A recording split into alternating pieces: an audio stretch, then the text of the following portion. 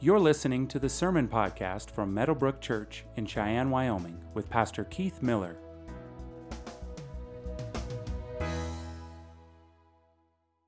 If you could stand to honor the reading of God's Word, we're going to be all over the place today. But I figured a good passage to kind of set the tone for us would be Exodus chapter 20, verses 4 through 6, which is a commandment, one of the 10 commandments that are given to the people of God.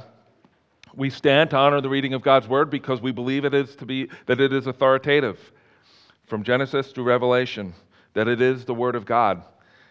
And so, Exodus chapter 20, beginning with verse 4, this is the word of the Lord.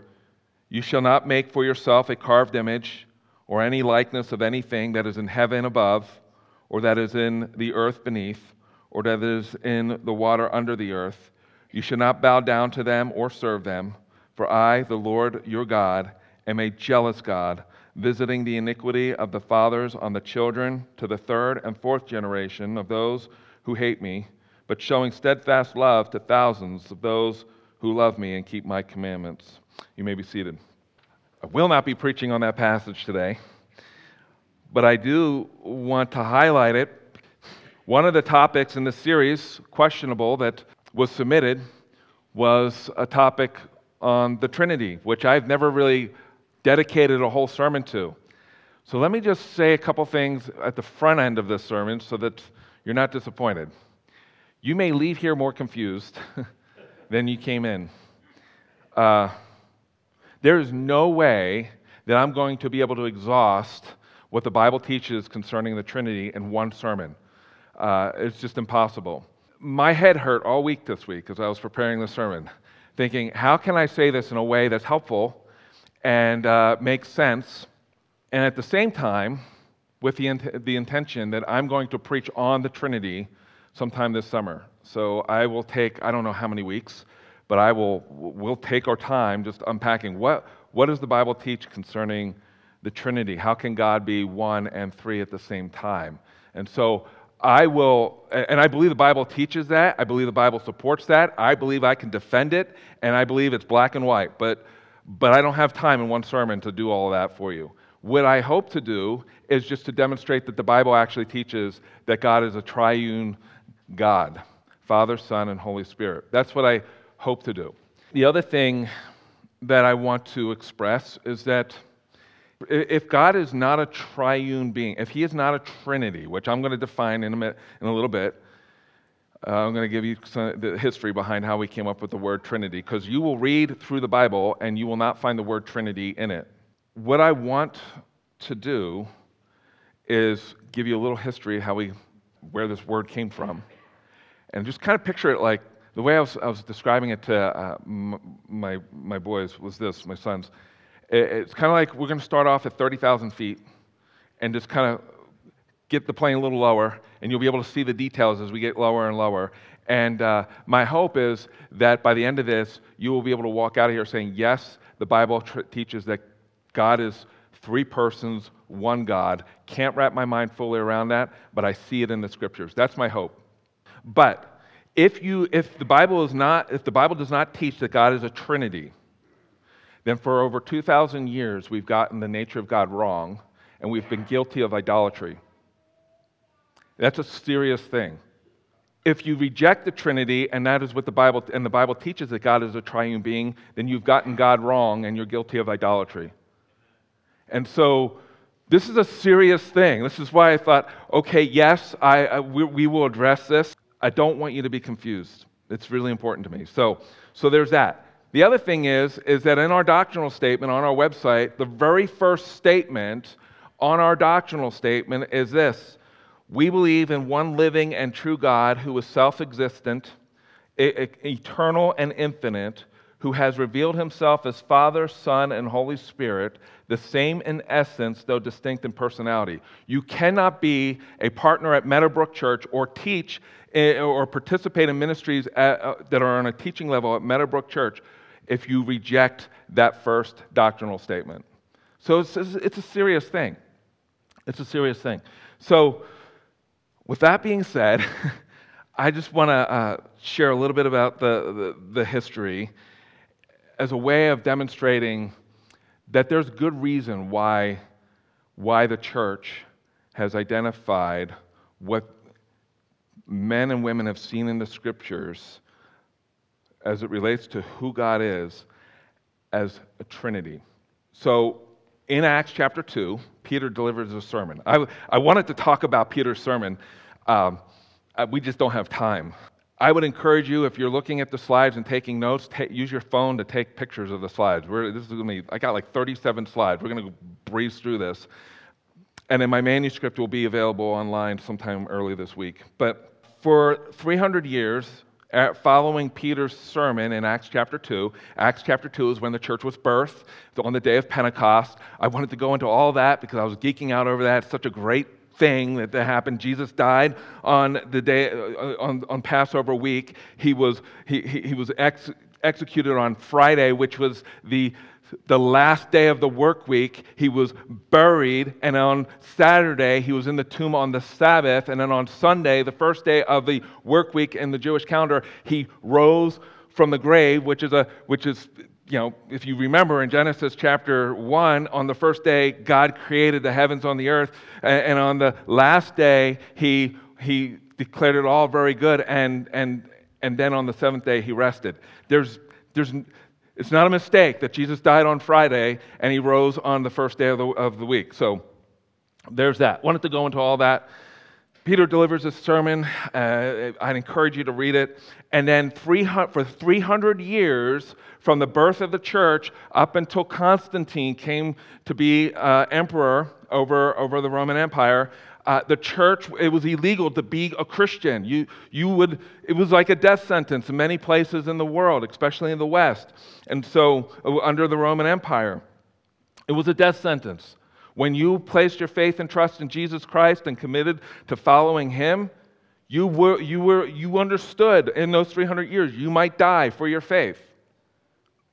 There's a guy, church leader, by the name of Tertullian. He lived in AD 155 through 220. So this is into the 2nd century. He's an early church father. He's the guy who coined the phrase, "the blood of the martyrs is the seed of the church." He was an apologist. He defended the scriptures against heresies. He's the one who came up with the Latin word trinitas. This was not from some pagan background. Constantine had nothing to do with it. These were church fathers these men of God who were expounding the scriptures and they were seeing the Trinity, which is assumed from Genesis all through Revelation. It's assumed there, and I'll get into that in a minute. And so he came up with the word trinitas, or Trinity. That's where we get the English word from. He didn't invent the Trinity. He wasn't influenced by pagan beliefs. He was a defender of the faith. He also said, just to demonstrate that the belief in the Trinity actually goes way, we see it in the scriptures. Some people say, well, because the word Trinity isn't there, then therefore the Bible doesn't teach it. When did this notion of a Trinity come into being? Well, I'll demonstrate from the Bible, but early church fathers. Tertullian said this: we worship unity and Trinity, and Trinity and unity, neither confounding the person or dividing the substance. There is one person of the Father, another of the Son, and another of the Holy Ghost. But the Godhead of the Father and of the Son and of the Holy Ghost is all one, the glory equal, the majesty co-eternal. And so,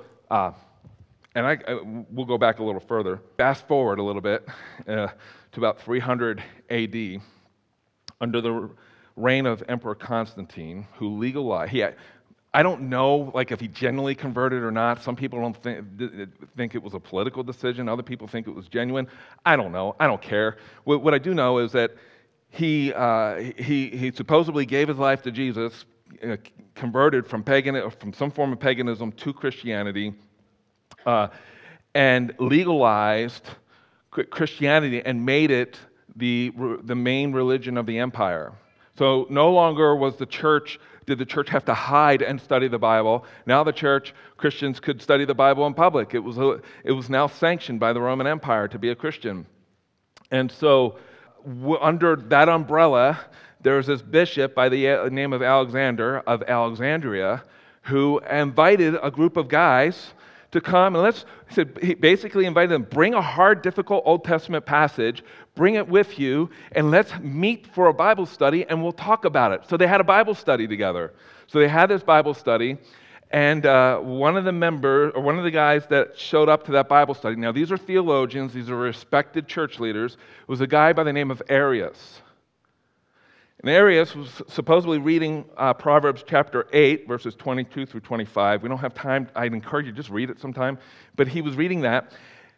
And the tradition or the history or the understanding of Proverbs chapter 8 is that it was referring to Christ before Christ was even born. And so he's reading this proverb, and he just shares with these guys, he says, when I read this passage, I'm just retelling the story, I'm paraphrasing.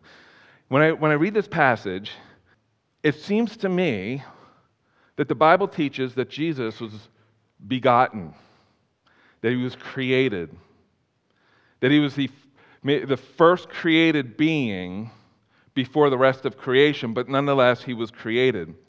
The other bishops that were gathered there were like, no, that's not what the Bible teaches. That's not what we read in our Bible. So they had this dialogue. So Arius was a popular teacher, and there were people who followed him, and he had people who were listening to him teach. And so this view that Jesus was created became more and more popular in 300 something A.D. And Alexander and his contemporaries were like, no, this is something that the apostles taught. This is something that that Christians have believed since the birth of the church. So this was picture it this way, this Bible study with Arius and his teaching was kind of like this, like a spark that just erupted into this flame that threatened to divide the church in Rome. So Constantine, some people think Constantine was a Trinitarian. He was not. He actually was sympathetic towards Arius. He was baptized by one of Arius's friends and contemporaries who sided with Arius. But Constantine called this gathering, he called church leaders and theologians from the east and from the west. So he wanted a full representation of capital C church or universal church. In the Nicene Creed, it uses the word Holy Catholic Church. It's not talking about the Roman Catholic Church. The Roman Catholic Church didn't exist yet. It's talking about universal. That's what Catholic means. They gather together. Constantine wants to gather them together at this place called Nicaea. So some of you are starting to connect the dots. And out of that came a creed called the Nicene Creed. So they gather these theologians and these church leaders together from the east and the west. One of those guys who gathered was Arius, who was a bishop also, and others who shared or were at least sympathetic to his view. So they formed this council, they met together. Just so you know, Arius wasn't some weird, flaky dude. He was a conservative Christian who couldn't reconcile passages like Deuteronomy chapter 6, where it says, "Hear, O Israel, the Lord our God, the Lord is one." How could God be one and be three persons? So he struggled with that. So they formed this council, and the majority, with the exception of two, sided with Alexander, the bishop, and not just Alexander, but others, that Jesus was not created, that he existed for all of eternity. And not only did they side with that view, they also deemed what is also known as Arianism as heretical. Constantine honored the ruling of the Nicene Council. Arius was exiled, and all of his works were burned. That's why we don't have any of his works that I'm aware of in existence. We might have more like secondhand information of his works. Now, one of the other topics that was submitted in the 40 submissions for the sermon series was if I could talk about Mormonism and Jehovah's Witnesses and cults. The Watchtower Society, Jehovah's Witness, and Mormons in a weird kind of way reject the doctrine of the Trinity. We would call that Arianism. There are a number of cults that reject the doctrine of the Trinity. Arianism. I don't think Arius was thinking, let's start a cult. He was trying to reconcile what he was reading in the Bible. They deemed him a heretic also, or his teachings heretical. And then Constantine's son, who was more sympathetic to Arius than Constantine himself was, Constantine's son, when he came to power, forced those who believed that Jesus existed for all of eternity into exile, like Alexander and some others. And so you had this thing going back and forth. I say that so that you know that we stand on the shoulders of those who have gone before us, and this battle over whether or not God is three persons, Father, Son, and Holy Spirit, but one God, this battle has been fought and won by and large. And that's why for 2,000 years we have in our doctrinal statements a statement on the Trinity. So the Nicene Creed was put together, and I'll have the words on the screen. I'm not going to ask you to read it just for sake of time, but I want you to see the words. They phrase this, and then they made an amendment, I don't know how many years, I think 10 years or whatever later, I forget the exact date. They amended it. They didn't take anything out, they just clarified some points.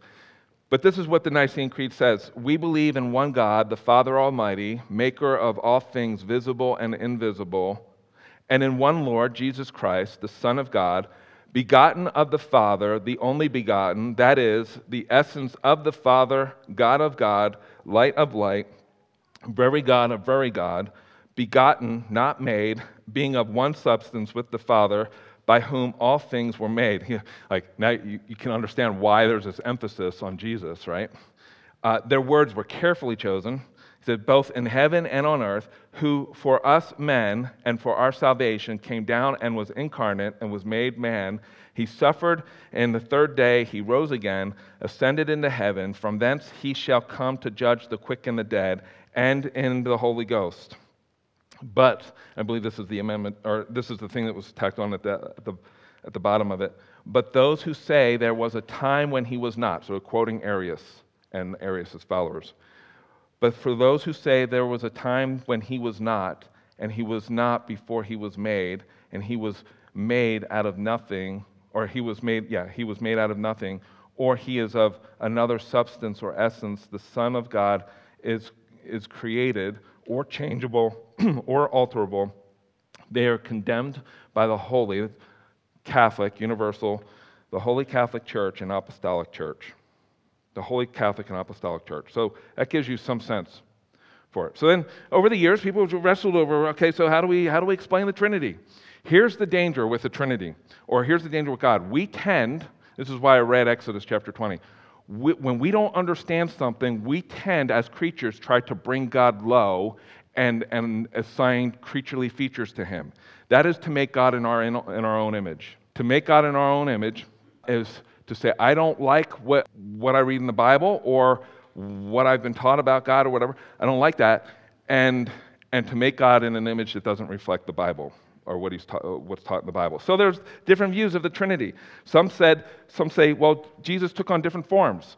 God took on different forms. So God the Father would wear his father cap, and then he would switch forms and take on the form of the Son, and then he would switch forms after that and take on the form of the Spirit. You may have heard of illustrations like water, ice, and steam. That is called modalism. That is also heretical and not taught in the Bible.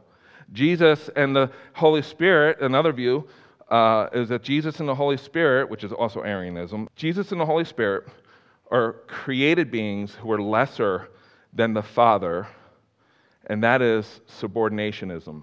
That's what was deemed heretical at the Council of Nicaea and other councils, by the way.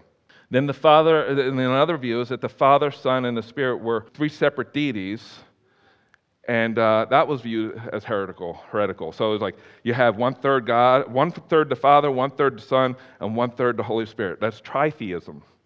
That's also deemed heretical. What is the Trinity? What does the Bible teach? And then we're going to get into the scriptures here. God is one as Father, Son, and Spirit, who exists eternally as three co-equal and co-eternal persons. That's the definition of the Trinity. Like I said, I'll do a whole sermon series on the Trinity, and I'll unpack this even more. But let me just say three things before we get into the scriptures. One, and I said this at the beginning, if the Trinity is something not taught in the Bible, then the church has been wrong regarding its teaching of the nature of God and who he is for nearly 2,000 years. 2, if the doctrine of the Trinity is not taught in the Bible, then for centuries Jesus is not the God that was worshipped, is not God, and the worship of him for 2,000 years as God the Son has been idolatrous, because if God is not God, then Christians have worshipped a creature rather than the Creator. You see what's at stake? And then 3, the majority of serious Bible scholars, church historians, and respectable theologians understand, and this is the majority, by the way, understand that the doctrine of the Trinity was not birthed out of paganism, nor does it have its roots in the Roman Catholic dogma for obvious reasons.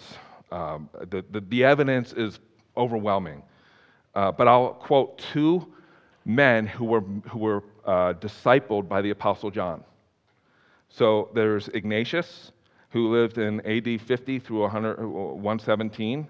He said this of the deity of Jesus: there is only one physician who is both flesh and spirit, born and unborn, God and man, true life and death, both from Mary and from God, first subject to suffering and then beyond it, Jesus Christ our Lord. That's Ignatius. He was mentored by and discipled by the Apostle John. He got that from John, by the way. This is the point I'm trying to make. And Polycarp, AD 69 through 155, said this, also discipled by the Apostle John: now may the God and Father of our Lord Jesus Christ and the eternal high priest himself, the Son of God, Jesus Christ, build you up in faith and truth, and to us with you and to all those under heaven who will yet believe in our Lord and God, Jesus Christ, and in his Father who raised him from the dead. So all that just to say, you know what, the Trinity is not just some weird thing that just somebody came up with. In fact, the doctrine of the Trinity is not like new furniture put in the new house, which we will identify as the New Testament. The doctrine of the Trinity is like old furniture in a dimly lit room, which is the Old Testament, and it is the light of Jesus, the presence of Jesus, that shines a light in that dark room where it just becomes much more obvious. And so I want to get into that. So we're going to look at John chapter 17. So we're going to look at 3 different scripture passages. John chapter 17, verses 1 through 5. And you don't have to stand with the reading of this, but I want to read it for you. When Jesus had spoken these words, so Jesus is about to be crucified. This is his high priestly prayer in John chapter 17. John chapter 18, he'll be betrayed. So he prays this prayer. It's a beautiful prayer. I encourage you to read it sometime. But here's the first 5 verses of that passage. When Jesus had spoken these words, he lifted up his eyes to heaven and said, Father, the hour has come. Glorify your Son, that the Son may glorify you, since you have given him authority over all flesh to give eternal life to all whom you have given him. And this is eternal life, that they know you, the only true God, and Jesus Christ, whom you have sent. I glorified you on earth, having accomplished the work that you gave me to do. And now, Father, glorify me in your own presence with the glory that I had with you before the world existed. Now, I don't have time to just pick this passage apart. We'll do that in the summer sometime. But I just want to point out a few things. Jesus' prayer comes before his betrayal and his arrest and his crucifixion. The hour that he's talking about here is he's going to lay down his life as a sacrifice, as an atonement for the sins of mankind. That's what he's praying about. That's what he's referring to. The first petition that he offers in his prayer is significant. He says, he petitions, he pleads with God, the Father, glorify your Son, that the Son may glorify you. Now, here's the problem with that. If Jesus was a created being, he's asking that God would do something for him that God refuses to do for any other creature. So there's a verse, I'll show it to you. It's, and this is not, there's a bunch of them. Let's go to Isaiah. Isaiah 42, verse 8. I am Yahweh, that is my name. My glory I give to no other, nor my praise to carved idols.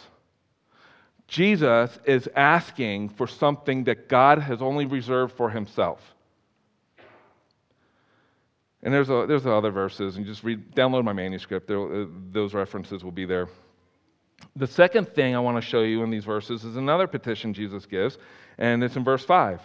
He says, and now, Father, glorify me in your own presence with the glory that I had with you before the world existed. Now, Arius would say, well, before the world existed, so Jesus was the first created being. But he's praying to experience the glory that he experienced before the world even existed. That after his sacrificial death as the Lamb of God, that's what we learned early in John, Jesus is the Lamb of God, that he would be glorified with the glory he enjoyed before the world existed. Glory that is only resigned to God the Father. And then there's just a whole bunch of passages. I actually have them referenced in my manuscript. Just download it, and there's a bunch of them. So that's the first passage. So what is this glory that Jesus was referring to? Well, go to John chapter 1. So if you're tracking in your Bible, which I hope you're seeing this in your Bible, go to John chapter 1. In John chapter 1, the first 5 verses, I'll read the first 5 verses and then I'll skip down to verse 14 because, the in-between verses are about John the Baptist. But it says this, in the beginning, and if you don't have the Bible, the words will be on the screen. In the beginning was the Word, and the Word was with God, and the Word was God. He was in the beginning with God. All things were made through him, and without him was not anything made that was made. In him was life, and the life was the light of men. The light shines in the darkness, and the darkness has not overcome it. And then verse 14, and the Word became flesh and dwelt among us, and we have seen his glory, glory as the only Son from the Father, full of grace and truth. So here this is the origin of Jesus, which was he existed from all of eternity. But have you ever had anybody from the Watchtower Society knock on your door? How many of you, they'll go to John chapter 1 sometimes, and they'll say, well, the original Greek doesn't have the definite article in the first verse. Therefore, it should be translated, in the beginning was the Word, and the Word was with God, and the Word was a God, which is totally bogus. Greek grammar, and they ignore all the other examples where there's no definite article in front of God, and they translate it, God. Actually, and so they think it's referring to Jesus as a created being, and it is not. Anybody that knows anything about Greek knows that the way it's translated is the way it should be translated in just about everybody's Bible. Interesting fun fact: the Watchtower Society has their own translation. So just so you know, because this is a problem, and Arius knew it. This is a problem for if you believe that Jesus was created and that he is not equal with the Father, then this passage poses a huge problem for you. And I'll demonstrate it. So if we go to we got it here. So in the beginning was the Word, and this is literally what the Greek will say. In the beginning was, I think it's logos, which that's the article, and tos logos, definite article, was with God, and the Word was God. So in the beginning was the Word, and the Word was with the God, and the Word was God. And in grammar, if God, in this case, is being referred to as God that's here that has the definite article in front of it, you don't need a definite article in front of it. It's supposed to be translated God. So some of you are like, what? So what does that mean? It means that what John was saying in the very first verse is that Jesus was not some created being. He's God. In the beginning was the Word, okay? And the Word was with God, okay, so he's with God. And the Word was God, period. And if anybody's curious, well, what happened to the Word? Verse 14, and the Word became flesh and dwelt among us. Something that happened within the fellowship of the Trinity. God, the Son, took on flesh and became a man.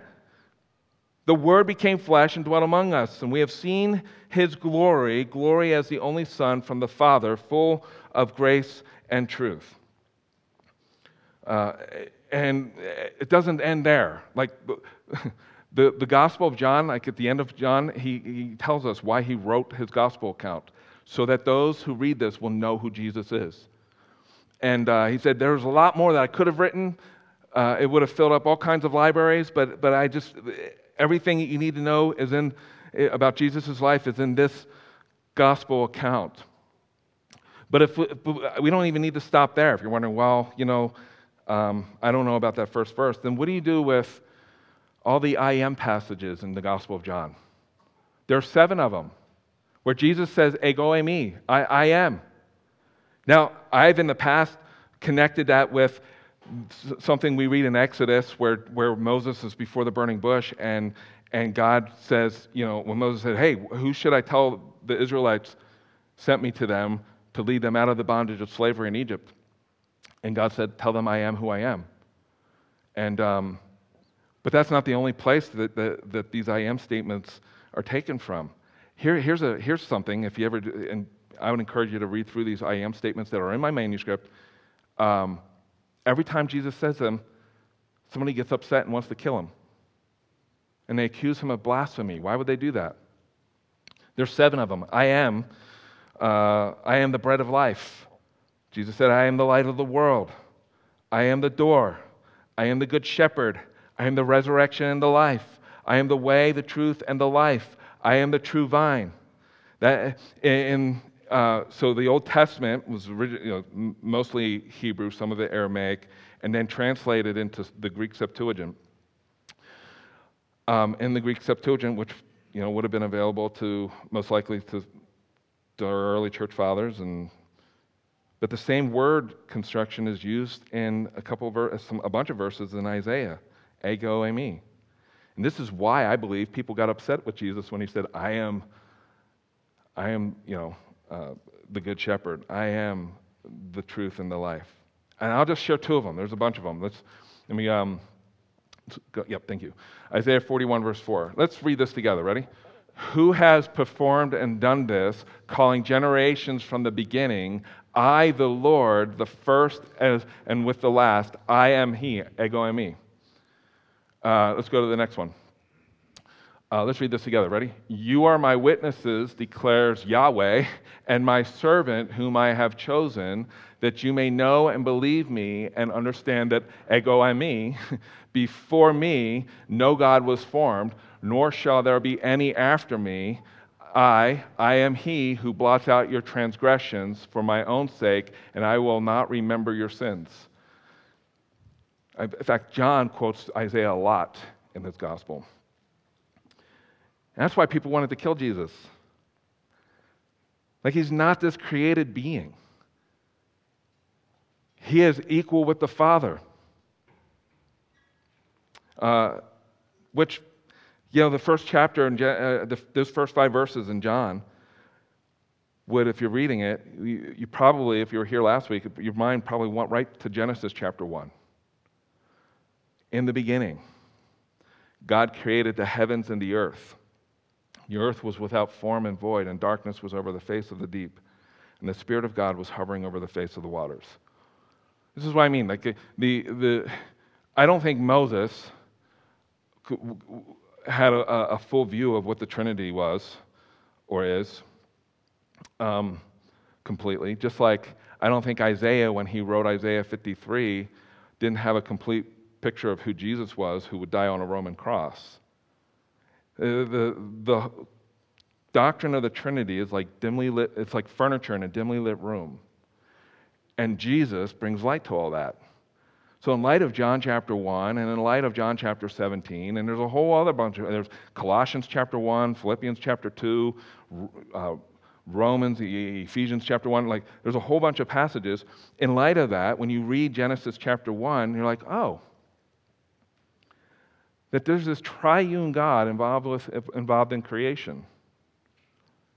And that the Hebrew word choice for Genesis chapter 1, verse 26 makes sense in light of what we learn of Jesus in the Gospels and in the epistles, and what we learn of the Holy Spirit.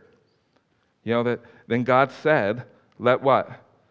Let us, uses plural there, let us make man in our own image, or in our image, after our likeness, and let him have dominion over the fish of the sea, and over the birds of the heavens, and over livestock, and over all the earth, and over every creeping thing that creeps on the earth. Let us make God a man in our own image. And then, and this is one of the reasons why Paul could say what he said. I'm bringing this to a close, by the way. This is why Paul could say what he said, or not Paul, Peter said what he said to Ananias when Ananias and Sapphira lied about what they gave to the church. They were watching other Christians sell all their property and give it to the mission of the church. Ananias and Sapphira said, "Hey, let's look good in front of everybody, but let's not give them everything. Let's give them only part of what we of the stuff that we sold." And so when he stood before Peter, Ananias that is, and Peter said something similar to Sapphira, he said this: "Why has Satan, right? Ananias, why has Satan filled your heart to lie to the what?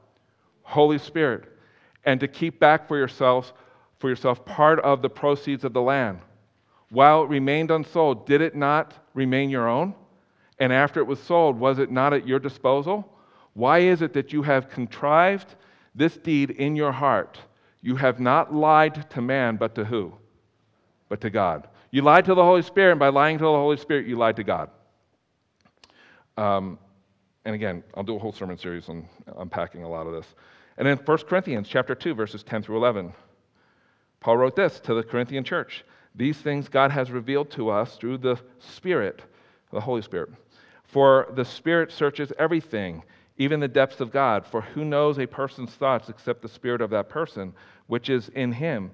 So also no one comprehends the thoughts of God except the what? Spirit of God." And then we were like, okay, well, I'm still not convinced. Well, let's go to Matthew chapter 12. Because Jesus had just cast out demons out of this individual, and the Pharisees were like, well, it's the power of Beelzebub that Jesus is able to do this. And then Jesus makes this statement: "Therefore I tell you, every sin and blasphemy will be forgiven people, but the blasphemy against the what? The Spirit will not be forgiven. And whoever speaks a word against the Son of Man will be forgiven, but whoever speaks against the what? Holy Spirit will not be forgiven, either in this age or in the age to come."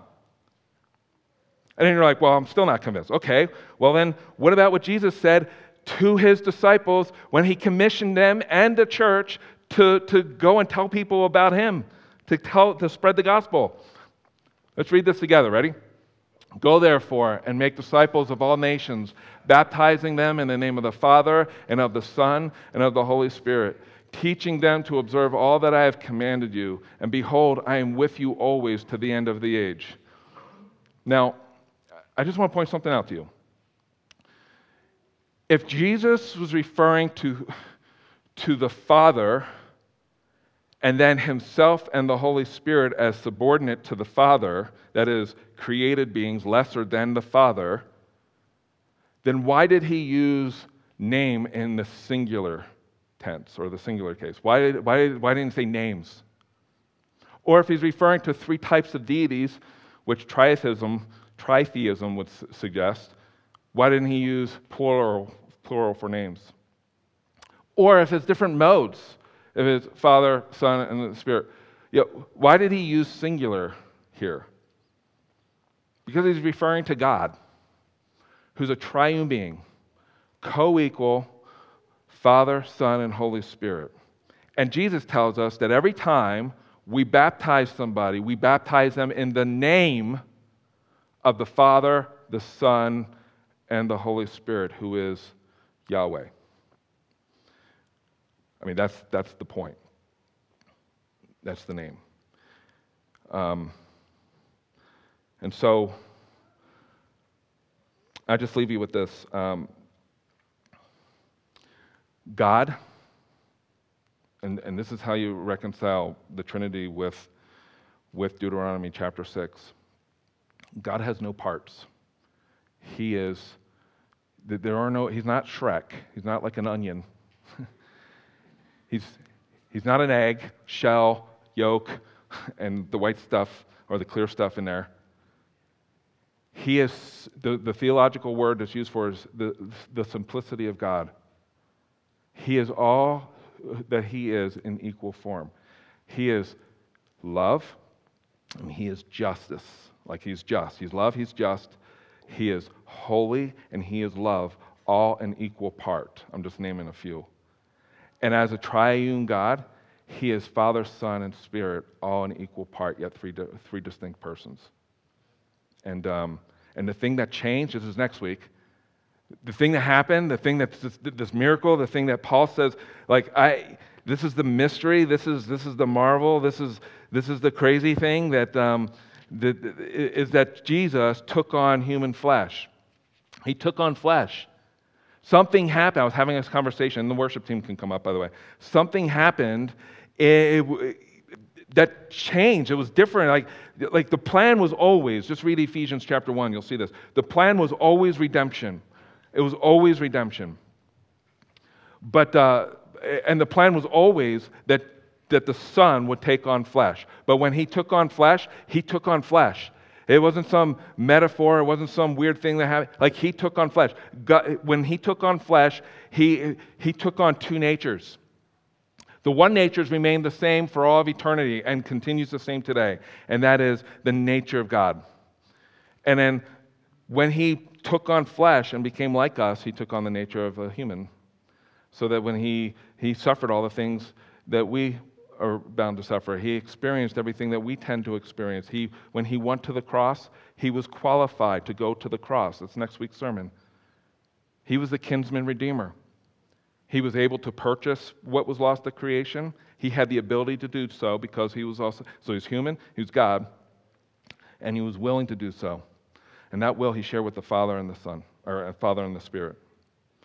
And that's the mystery. I just leave you with this passage, and then we'll sing this final song. I'll talk about this more later, but Paul says this: "Have this mind among yourselves, which is also yours in Christ Jesus, who though he was in the form of God, did not count equality with God a thing to be grasped." So that's the incarnation. "But emptied himself by taking the form of a servant, being born in the likeness of men, and being found in human form, he humbled himself by becoming obedient to the point of death, even death on a cross. Therefore, God has highly exalted him and bestowed on him the name that is above every name, so that at the name of Jesus," not at the name of the Father, but the name of Jesus, "every knee should bow in heaven and on earth and under the earth, and every tongue confess that Jesus Christ is Lord, to the glory of God the Father." And Paul is pulling imagery from Isaiah, where it says that every knee and every tongue will confess that Yahweh is God. And Paul's saying, that's what's going to happen with Jesus. Like, that's the amazing thing. If Jesus was not God the Son, co-equal with the Father and the Holy Spirit, then the atonement means nothing. And I'm going to talk about that next week. But that's what's at stake. Thank you for listening to the Meadowbrook Church podcast. For more information about our church, visit meadowbrook.org.